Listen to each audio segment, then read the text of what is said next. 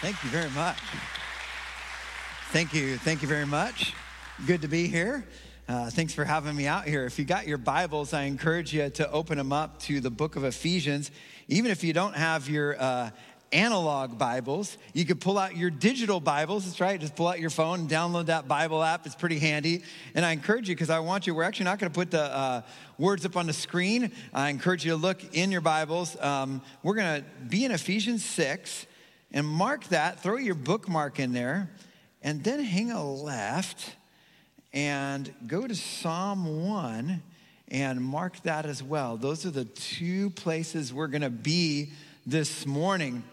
And while you're turning there, I'll let you know a little bit. I get to travel a lot, and one of the things I constantly am is in airports and on planes. I'm frequenting airports and planes. And one thing I've learned about the whole flying experience is you really get a pretty realistic glimpse of human nature when you watch people travel. Because there's something about travel that brings things out of people. In other words, maybe we're pretty good about being polite day to day in certain circumstances, but something about travel, you start to see people get pretty real. I mean, if you see people boarding and they get to board in a certain zone and they're pretty excited because they get to board first or something, when somebody else all of a sudden is allowed to board in front of them, immediately you'll see people like, wait a second, what? Check that boarding pass. Are you sure that they got the board there? You'll immediately see that kind of frustration coming out of people. Or if you've got somebody who's had their seat selected for a long time and all of a sudden there's that person that gets on the plane, it's like, I'd really like to sit with this person. I'd like to sit with my child.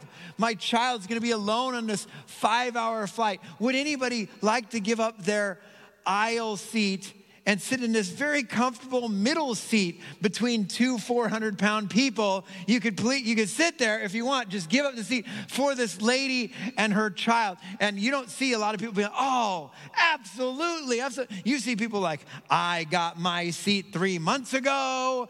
I'm a frequent flyer. And besides, when you're flying, not a lot of people around you know you, so there's kind of this lack of accountability. You can be a jerk all you want, and nobody's even going to know when you get home that you were a jerk. There's something about travel that brings it out of people. Well, this Monday, I was in the Denver airport and I was getting ready to fly home to Sacramento. And as soon as I got to my gate, I noticed something was even a little bit worse than normal. Now, air travel is already not fun, okay? But something was even worse than normal because the terminal was packed at least twice as bad as it usually is. What I didn't realize until I got to my gate was that Southwest Airlines was having problems with their computer system. Not everything, not their computers that, showed the plane how to fly and not anything like that. It was simply the computer, system that checks the weather. And even though the pilots could look out and be like, hey, the weather's pretty hot and dry, that wasn't good enough. The FAA said, sorry, Southwest, none of your planes can go anywhere. As soon as they land, just stop them right there, because until you get this fixed, nobody's flying. So picture what the ramifications of this are. Every Southwest plane in the entire U.S. was not moving at all. As soon as they landed, stop right there on the tarmac, because all the planes that were at the gates, they weren't going anywhere. So all the planes that were coming in that were supposed to go to those gates, those planes couldn't get to the gates to unload their people because the planes weren't going anywhere at the gates. And all the planes that were already in the air that were coming in had to get in line behind those other planes. So when I arrived at my gate, there was 15 or 17 Southwest planes out on the tarmac that were just not moving at all. And there was planes at every gate and nothing was moving. And people started to get heated. This is what happens if you spend any time in an airport. So I'm there. I quickly grab a seat, and within moments, all the seats are taken because all of a sudden, not only when I arrived, there was a flight going to North Carolina that was supposed to leave before my flight to Sacramento. Well, all those North Carolina people are still there. and all the Sacramento people are arriving. So you've twice as many people there in the terminal. And I'm hearing this gate agent right here next to me trying to explain to everybody, and they keep making announcements. All Southwest planes are grounded. Please stop asking us when they won't be grounded. We don't know. As soon as we know something, we'll let you know. But we've got to get some of these early flights out, and we can't even get them out yet. So just please hang on. And then 5 minutes later, somebody walk up and go, what about my flight? What about my flight? I mean, this is why I just kept hearing over and over again. Well, by this time now, there's people standing, there's people sitting on the floor. Everybody's looking to plug in their devices because their devices are running low. Everybody's late. Everybody's calling and saying, I'm probably not going to make it home tonight. And even after, these North Carolina people that aren't moving at all, and now all the Sacramento people that aren't moving because they're in line behind the North Carolina people, there's now these Seattle people showing up. So we are about to have 3 times the amount of people in this terminal. It is like elbow to elbow. Everybody's uptight. Everybody's heated. And I tell you something, it's quite a picture about human nature right then when you see that. Because interestingly enough, the question that you heard out of every single person was, what about my flight, right? Wait, I don't understand. I'm supposed to go to Seattle. Who are all these people here? What do you mean Sacramento, North Carolina? I don't care about Sacramento. I don't care about North Carolina. I'm a Seahawks fan. I want to go to Seattle. That's all you're hearing there from there. The Sacramento people are like, who are you? Do you think you're here? We're trying to get rid of these North Carolina people too, and we don't need you encroaching on us because we're in line next. So take a seat, pal. There are no seats. I mean, this is human nature at its best here. And what we're starting to realize as everybody looks around is everybody's seeing from their own little lens. Everybody is all worried about my flight. And everybody's talking about, well, I missed this, or I've been on a flight all day. I have to get home and see my wife and kids. I.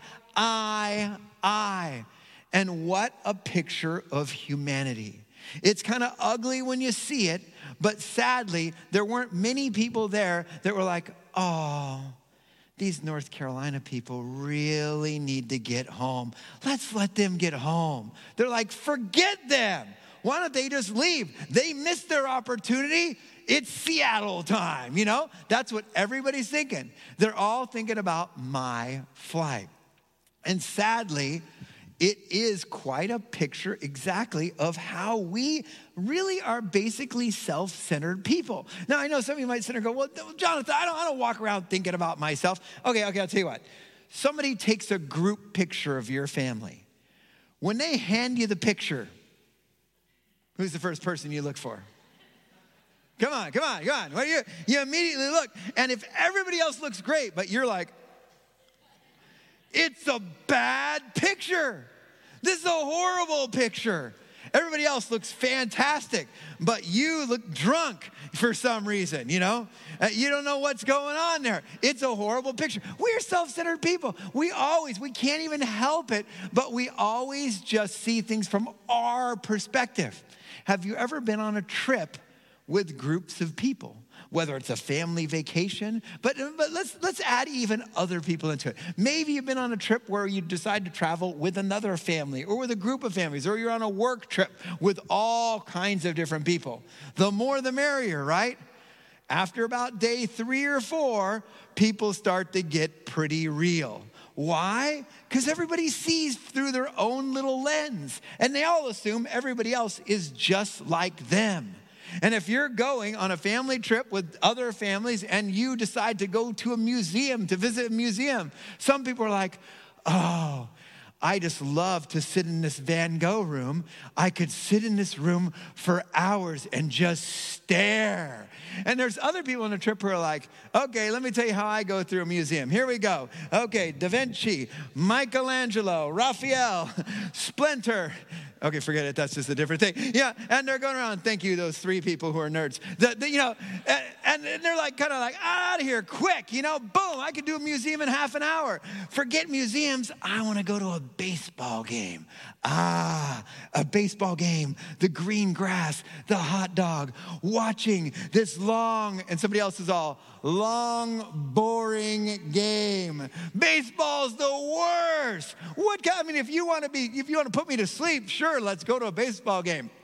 Give me an MMA fight. That's sports, all right? 2 guys trying to kill each other with their bare hands. And someone else saw, oh, such violence. I can't believe all this different stuff.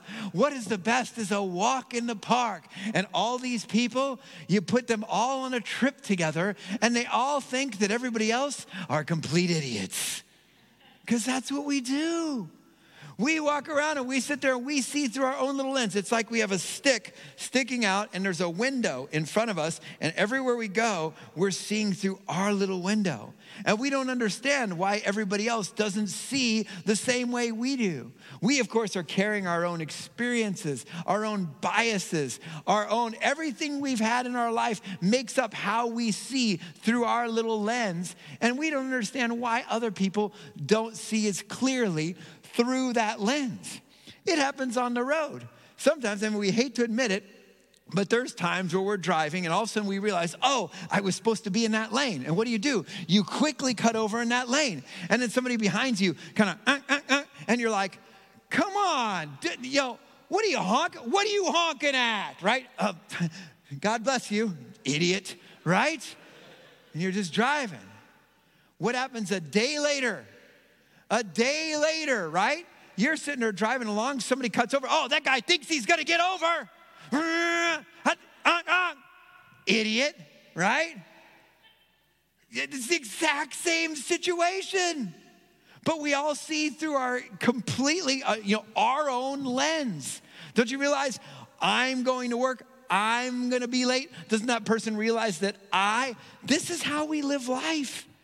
And sometimes we try to be polite and we try to do what we can to oblige others, but in all honesty, we're looking through our lens. In all honesty, we're all pretty self-centered people walking around navigating life. And when it comes to relationships, and when you look in the book of Ephesians, we're going to see our relationships, not just marriage relationships, but parent-child relationships, work relationships. When you look at all these different relationships are hard. And all of a sudden, we're supposed to try to navigate these relationships with some sort of grace and some sort of maybe considering others better than ourselves. It's tough. It's not natural instinct for us to do because we bring our own biases to that table of any relationship. I remember when my wife and I were first married, our first fight was about time. It was about time. Talk about insignificant. You see, I was raised to where whenever you show up somewhere, you show up on time. Let me give you the definition of on time, because according to my dad, on time is 5 minutes before. If you are on time, you're late. If you're 5 minutes late, you're rude, all right? On time is 5 minutes before. And truly, my dad literally, if it's like, hey, we're going to be somewhere at noon and you're meeting someone at noon, at 11:58, you're like, I can't believe they're not here yet. It's 11:58. What is it, 11:59? I don't even see them in the parking lot yet. How are they going to possibly get into the door here by noon? This is the way I was raised. And it didn't matter. It could be like, hey, let's all go on a picnic at 3:00. My dad's got the car packed and we are in the car at 2:55 with the watermelon all sliced, ready to go. Sandwiches, baskets, blankets, everything. Now, here's the thing. I meet my wife, and my wife was raised completely different. If her family planned a picnic and said, let's have a picnic at 3:00, at 3:30, her mom might have been like, oh, you know what? Maybe we should start cutting some watermelon. What do you think? I don't know. All right, yeah. Let's make some sandwiches eventually here. I don't know. Should we think about doing that? That was the way she was raised. Now, the funny thing is, so come our first picnic, it's 3:30 and my wife's making sandwiches and she's like, come on, we gotta have our picnic. And I'm like, we can't, our picnic's ruined. Our picnic was half an hour ago. It's completely gone. And the crazy thing is, I'm sitting here thinking, it's her problem. She said 3 o'clock. It's 3:30. She's a liar. She doesn't mean anything she says. And my wife's thinking, this guy needs help. What's wrong with him? It's a picnic. It's a picnic. And so immediately, our first fight is about time, because each of us brought our own background, our own experiences, and we all saw through our own lens. Sure, we all have our own stuff we bring to the table, but the funny thing is, we think our way is best. We really do. Tim Keller tells this amazing story. Pastor Tim Keller, author, he tells the story of how he went to a wedding. And he said it was a wedding with some friends and happened to be an interracial wedding. And he said it was interesting because he said it was very evident that each race kind of brought their own feelings about what time you should show up to an event. And he says as he went to the wedding, he happened to sit on one side where all the people were there on time for this 5 o'clock wedding. And he says it was like a couple minutes before 5, and that entire side was completely full. The other side said had like 3 people on it. Literally nobody was there. And he says, in all honesty, he goes, a lot of people wouldn't want to talk about this. He says, but I'm sitting there, I'm surrounded by people of a similar race, and they're all sitting there going, what is wrong with the people over there? I mean, it's a 5 o'clock wedding. It is 4:59. Nobody's there. What's wrong with them? Don't they have any sense of time? What's going on? Well, the funny thing is, he says literally like around 5:30 the wedding starts. And as the wedding, finishes and then they go off to eat, he says at the reception, he happened to be standing in line and he happened to be by a bunch of friends that were sitting on the other side of the aisle. And as he said, as he's sitting there with them, a lot of them were sitting there going, my goodness, what's wrong with those people over there? They're so uptight. I mean, come on. I wasn't there.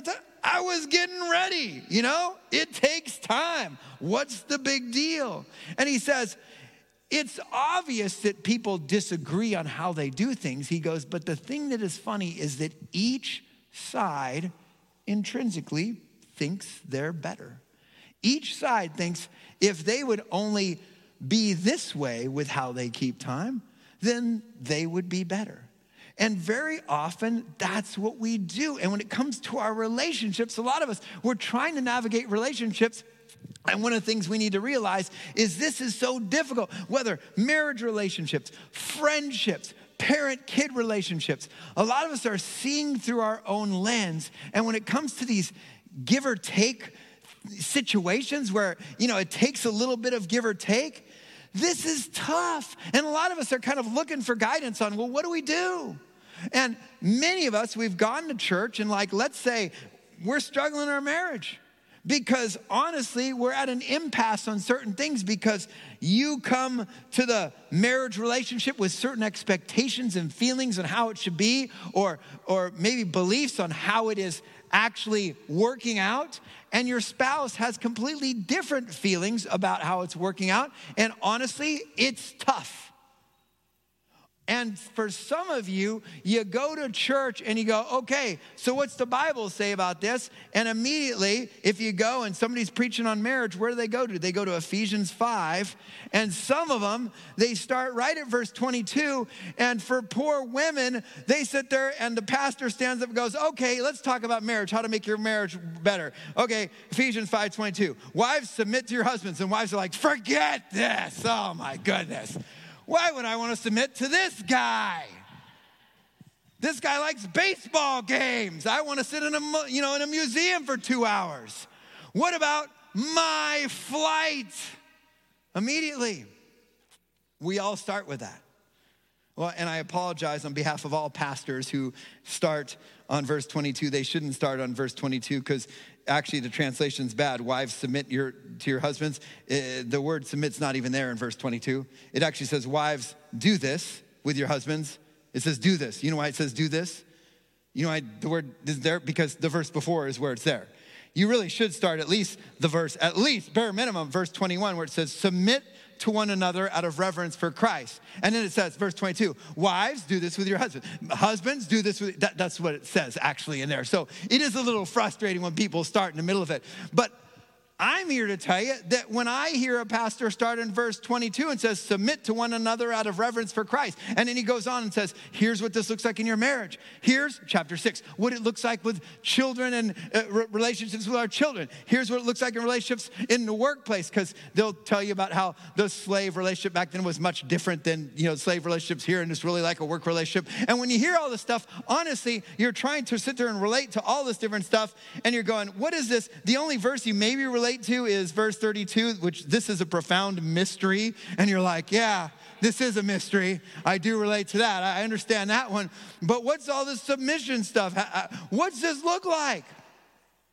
Because Jonathan, yes, I admit, we all do carry our own little kind of baggage with us. We all do see through our little lens. And yes, if we're honest, we are kind of, self-centered people. And yes, Jonathan, I really even do believe that in relationships, there's some give or take. And it needs to happen. But here's the problem, Jonathan. How? I've tried and I fail all the time. How do I do this?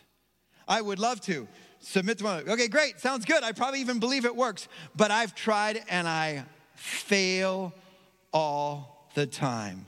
You could tell me day in and day out to be good and try to not get angry at other people, but then I went to Costco. True story, I was at Costco yesterday. You know what happened? I'm sitting there waiting in the Costco gas line. And I'm waiting, first of all, the word gas line, okay? What are we, in the 70s? This is the Carter presidency? Why am I in a gas line? But I'm at Costco, I'm in the gas line. Young people, look it up.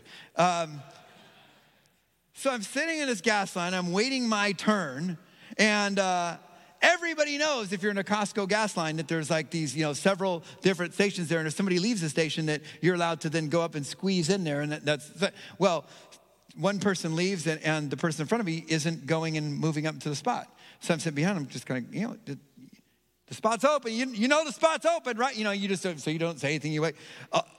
Another person even leaves. Now there's 2 gaps up there, and my person still isn't taking. And I'm already sitting there thinking, this guy's an idiot. What are you scared to drive around the little car? Come on, get up there. We got a life to live, right? This is what our instinct is thinking about. Then to make matters worse, this guy over here is like, well, if this guy's not going to go, I'm going to go. This guy over here goes and takes one of the open spots. He's in the other line. That is a cardinal sin. You don't do that. This is why we shouldn't be allowed to open carry, because I would have killed that guy. That guy's an idiot. First this guy's an idiot, then that guy's an idiot. Everybody's an idiot. Don't they realize I'm in a hurry? And so don't tell me submit to one another and give and take. These guys are idiots. This is tough. How do I submit? How do I do this? Well, the thing is, we're starting at Ephesians 5:21, and we're starting in the middle of the movie here. You've turned on the movie, and you see Liam Neeson kicking butt, and he's destroying people. And then he goes into a room and he says, hey, remember me from the phone? And the guy goes, and then he starts beat him up, and you're like, oh, I have no idea what's going on. You missed his speech. You missed the famous Liam Neeson speech. I've got a special set of skills, right? That speech, the important speech. You missed it. You don't even understand what's going on in the rest of the movie. Don't start halfway through the movie. Make sure you get the Liam Neeson speech. I'm sorry, I just ruined the movie Taken for you. I really did. I'm sorry. But the thing is, flip back, hang a left real quick. In Ephesians chapter 5, we're sitting there, Paul is honestly assuming that you heard the beginning of the letter. And in the beginning of the letter, as he talks and he tells you what's going on, we can, and for lack of time, I know it sounds hypocritical, I say, make sure you start from the beginning of the movie, and I'm not even going to start from the beginning of the movie because of time, but let's go to Ephesians 3:14, if you hung a left. because this is basically the Liam Neeson speech. This is the speech you need to hear. This is the part of the movie you got to hear to understand the rest of the movie. He's assuming when he says, wives, submit to your husband, that you actually have read the part before it, which is submit to one another out of reverence for each other. And when you're reading submit to one another, he's assuming that you heard this earlier part, which is going to talk about the how we do this. And as he's been talking about what God can do in our lives and the changes he can make, he gets to chapter 3, verse 14, and he says, for this reason, I kneel before the Father, from whom every family in heaven and on earth derives his name. I pray that out of his glorious riches, he may strengthen you with the power through his Spirit in your inner being, so that Christ may dwell in your hearts through faith. And I pray that you, being rooted and established in love, may have power together with all the Lord's holy people to grasp how wide, how long, how high, and how deep is the love of Christ, and to know this love that surpasses knowledge, that you may be filled to the measure of all the fullness of God. Paul tells us right there, he says, the secret to all this is that God wants to fill you. He wants to, through his power, strengthen you with the power through his Spirit. He's going to tell you that it's through this Spirit that you're going to have this strength that you don't even understand. As a matter of fact, he uses the word, it surpasses all knowledge. You don't even understand what it looks like. And this strength, when we have his Spirit in us, it's going to root us in love. It's going to become contagious to where all of a sudden we're going to treat people differently. Not because we're trying, because if we've tried, it's impossible on our own strength. We aren't supposed to do it on our own strength. We're supposed to do it through the Spirit's power. What Paul's going to tell us basically is that our relationship with others flows from our relationship with him. And then when we have his Spirit, if you go on through the book of Ephesians, now we can read the rest. We've heard the Liam Neeson speech. We can go through the rest because in chapter 4, we're going to hear, hey, let me tell you something. Don't live the way you used to live in the futility of your thinking, he'll tell you in chapter 4. And where you exchange the truth with a lie. And you began to indulge thinking this will do it. No, you used to live that way. Don't live that way anymore because now you have the Spirit. And then he goes on to 5 and he says, so follow God's example and live this way. Why? Because you have the Spirit. So because you have the Spirit, you're not going to live this way. You're going to live this way. It's going to change your mind and the way you think. You're going to, when you get to trouble, you're not going to go to your old instincts and want to numb the pain. You don't want to medicate your pain by going to the bottle, going to the pill bottle, drinking. That famous verse, do not be drunk with wine, but be filled with the Spirit, he says in Ephesians 5, because he's saying, as you're filled with the Spirit, you aren't even going to go to those same things you used to go to because the Spirit is filling you and his love is filling you and it's going to change the way you think and you're going to begin to do all these things differently, including 5, verse 22, submitting to one another out of reverence for Christ. Our relationship with others flows out of our relationship with him. And when you allow his Spirit to fill you, all of a sudden, it's going to change the way we think, and it's going to start changing us from the inside out, and it's going to become contagious in everything we do. I was talking with my friend this week, my friend Sean. I was talking with him about marriage. And you'll find out why I was talking about marriage in a second as I tell you a little bit of insight into my own marriage. And as we were talking, he said, Jonathan, honestly, I've been married 15 years. He goes, we didn't think we were going to make it past year 1. He goes, in year 1, we kind of hit an impasse. He goes, I was getting so frustrated with her, and I kept verbalizing it, and we would fight back and forth, and we thought we were going to get a divorce. And he goes, by God's grace, she went to see this therapist who was a believer, and she goes, I'm going to leave my husband. And I found this out later, Sean told me. She goes, I'm going to leave him, and this therapist said, hey, would you be willing to try something for a month? And she said, anything. He says, well, I'll tell you what, you're trying to do this on your own, and you can't do this on your own. You need God's power, honestly, to do this. And what you need to do is you need to just pray every day and say, God, you give me this power. I need you for this. And you need to, if he's yelling, if he's stepping out of line, whatever, you need to not fight him. And I'm not saying be a victim. I'm not even saying stand there and take it, but do not fight with him or push back or tell him it's his fault. Just let him do his thing and love him for 30 days. And she goes, that sounds impossible. And the therapist says, is impossible except through him. And ask him to give you the power and you will be able to love him like that. Try it for 30 days and see what happens. And so she says, okay, it's worth a try. I want to save my marriage. So she goes, and Sean told me, things seemed like normal, and I would get upset and I'd start arguing. And instead of her arguing with me, she was just like, Sean, I love you. We're going to get through this. And he was like, what? Said that a couple other times he'd go and he'd start yelling, and she would actually even just get up and walk in the other room and be like, hey, you know what? It sounds like you're angry. It sounds like you need to work some of this stuff out. I love you, and I'm willing to talk with you whenever, when you're ready to talk. Just know I'm here for you. And she wouldn't engage him. She wouldn't fight. She would just do that. He said one time he got really mad and he was arguing, whatever, and she just sat there and she's all, Sean, I just love you so much.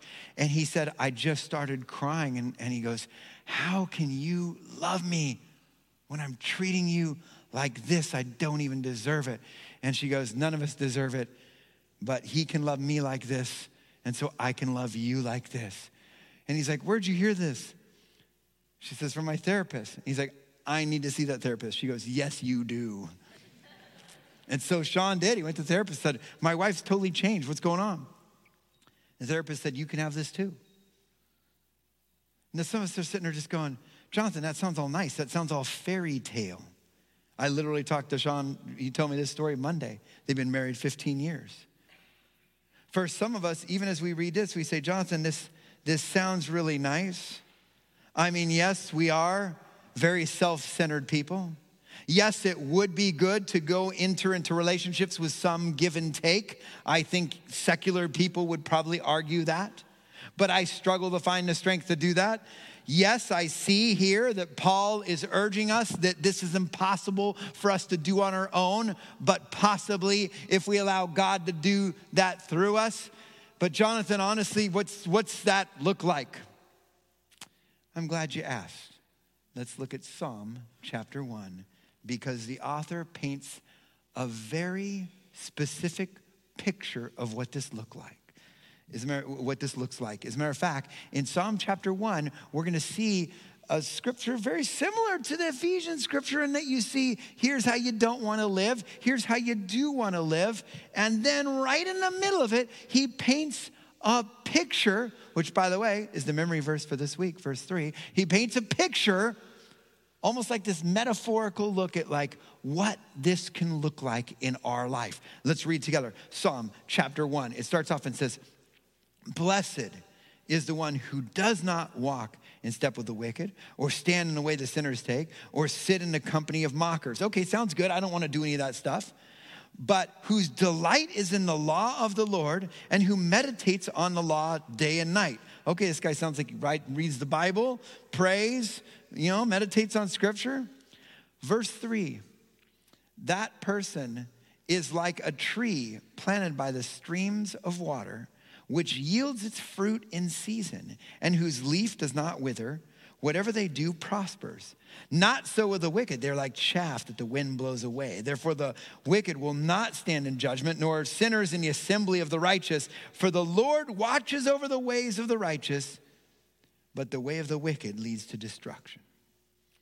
Here, the author of this psalm says, we don't want to be like the wicked. I think we argue that. I think none of us would argue with that.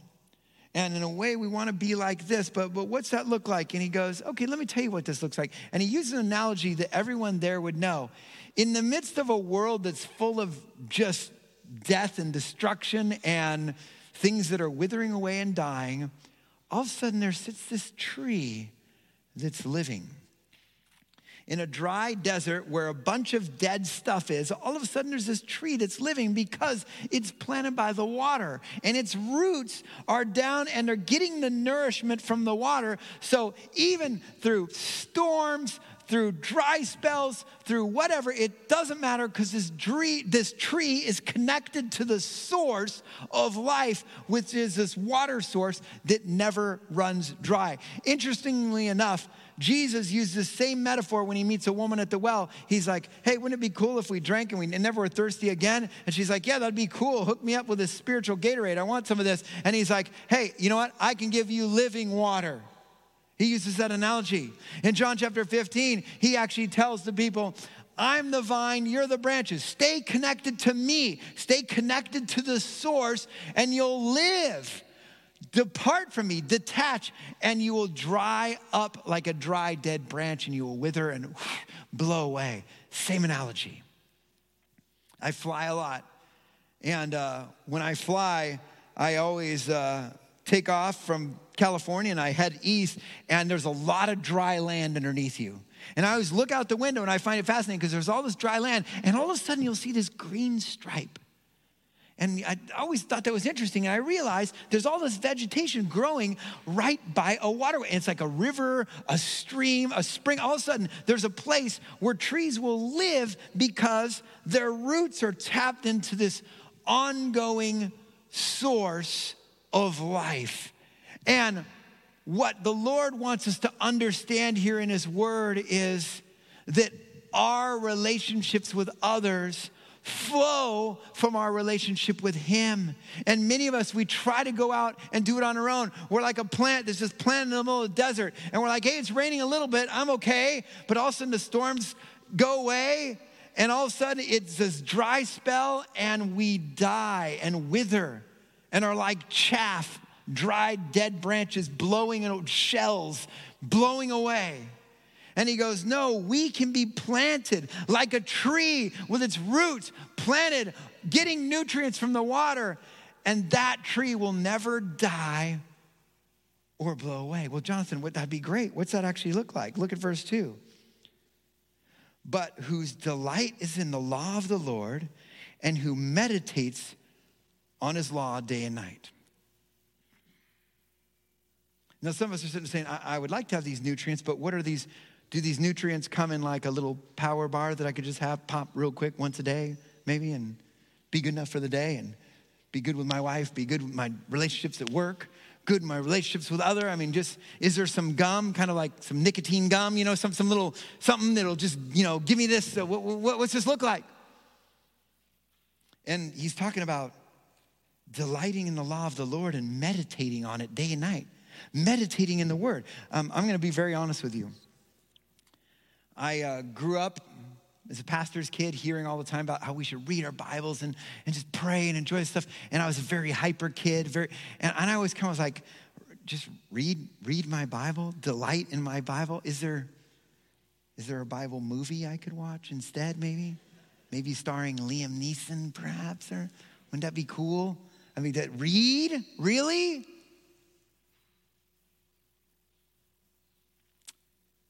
My wife's an amazing woman. I'd come downstairs in the morning, and every morning she'd be sitting in this chair. And it was kind of like her reading chair. And she'd have the word open, and she was just taking it in and loving it. My wife grew up in an abusive home, went and escaped her home by joining the military, went to the Air Force, got into an abusive relationship. And she was like, this ain't right. I know there's something else out there. And she drove by a church, and she literally was praying. She's like, God, I'm sure you're up there. Is the answer there? And she went, and by God's leading, she went into this church, and she met some other believers, and she met Jesus, and her life was radically changed, and Jesus rescued her. And she was so in love with God. And when I met her and we got married, I would always see this. She was so excited to read the love letter from the person who rescued her from God, her Father. And she's so in love with God. And I didn't have that. I love God. I wanted to obey him. When I read his Bible, I even thought this is good. I actually started preaching his word. I don't think I wasn't a believer. I just think I was missing out. And when it came to this meditate day and night, I was really struggling. And I'm like, I just don't want to meditate. I just don't have it. And it was interesting because I started to notice some dryness happening in my life. I started to notice my temper getting the best of me. And there was times where literally yelling at the kids. My wife would be like, Jonathan, you got this? And I'm like, I got this. And that was the problem. I got this. And I would try. And I'd fail miserably. And I'm like, why can't I do this? And there was times where she and I would argue, and she'd be like, Jonathan, and she'd bring something up, and I would be like, well, see, here's the problem. The problem is, and again, it was my flight, and I couldn't see, and I would tell her why it was her issue. True story. I was speaking. I had a book come out. I did a radio interview on the book. I came home, and my wife, she was my delight. I just couldn't wait to be home with her, to hang out with her. And I was going home, and I was thinking, oh, what are we gonna do? Maybe we're gonna, the girls were home, and I was like, okay, we're gonna go somewhere for dinner. What do we do? This will be so fun. And I walk in the door, and something was wrong. She was standing, waiting for me at the door, and she was standing trembling. I can still see her face. And she looked at me and she said, Jonathan, I'm leaving you. You could talk to me in counseling. Don't even try to stop me. I need some time. You need help. And she walked out the door.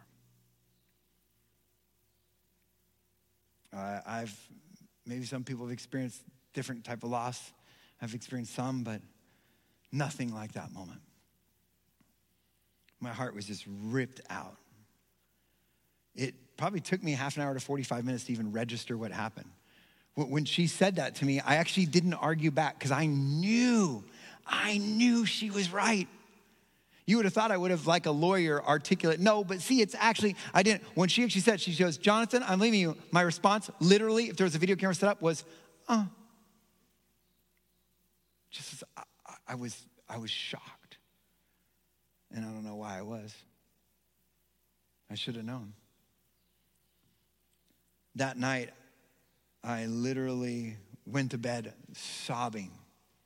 I had never spent an evening I could remember not saying goodnight to her, and she goes, we'll talk in counseling. Don't even reach out. And I sat there sobbing. I literally hit the ground on the floor when she left, and then I went upstairs and I did something I've never really done before. I laid on the ground, crying out to God, begging him to bring her back. And then I did that first night, something that I started to do night after night is I looked up at the ceiling, and there I could picture this black ceiling, and then I have one of those clocks that projects the time on the wall, because time's very important, everybody. Time is. And I looked up, and I saw the time, and I saw this black ceiling. And I'm not going to tell you some funny story of like, oh, and God came and sat on my bed, and here's what he said. No, none of that. But I cried out to him, and let me tell you something. He was there. I was like, God, I've made a mess of things. And he was there. He was like, yeah. And I'm like, I need you so bad. And he's like, I'm here. I'm like, please bring her back. And he's like, keep praying. And I literally just fell asleep praying. Next morning I get up, I go downstairs. The first thing I see is her chair, but it's empty and she's not there. And I lose it. I completely lose it. And I hit the ground again, and I start sobbing, and I start crying out to God. And I'm like, please, I surrender. You got me. Fix me. Fix my marriage. And for, ready folks, months, while we were trying to get this thing fixed, every night, every morning, every day, I'm crying out. Soft. I lost 30 pounds during those couple months. People go, what'd you do? What workout? I'm curious because people want to work out. I'm like, how'd you lose it? I'm like, tears, okay? I lost 30 pounds in tears because I'm a wuss. I cried every night. Cried myself to sleep. I remember, I haven't really even told any audiences this. I don't know why, I'm just thinking of it right now. There was these moments where I remember I'd have a dream. And in my dream, we had a 2-story house, and I used to hear, when Lori was putting on her makeup or whatever, I could hear her footsteps above me, and I hear this clip, clip, clip, clip. And I was always comforted by that. And I hadn't heard that in a long time. And I fell asleep, and I remember in my dream hearing the footsteps. And I went up there, and she's like, I just had to come back. And I was like, oh my gosh, I was so excited. And I woke up, and I looked, and she was gone. And this kept happening night after night. I was just sobbing. And every time I would just cry out to God and be like, God, fix me, fix my marriage. That day one, I sat in her chair and I opened up the Bible and I didn't know where to turn, so I opened up Psalm 1 and I started digesting his word like I've never digested it before. And when I read this, I was like, I need to be planted by the water. And when I read a little further, I was like, I need that. And then as I was reading David's Psalms, I'm like, oh, David, you get me. David was crying a lot. I'm like, yeah, you know, don't you? And I'm getting to, and I read the book of Psalms in a couple of days, just literally, just a few days. And then I went back and I was like, I started reading them again. I started memorizing. I just started just taking it in. Not because I had to, because my Sunday school teacher told me to. Not because I was trying to impress somebody. I was by myself. Nobody was seeing this. And I needed it. I literally was so thirsty for it. And for the first time in my life, I remember sitting there trying to watch Netflix because I love movies, especially Liam Neeson movies. Anyway, but I love movies, and I tried turning on Netflix, and I kind of got bored halfway through, and I was like, nothing helps. And I went back and I opened up my word and I'm like, God, I thirst for you. I never had before.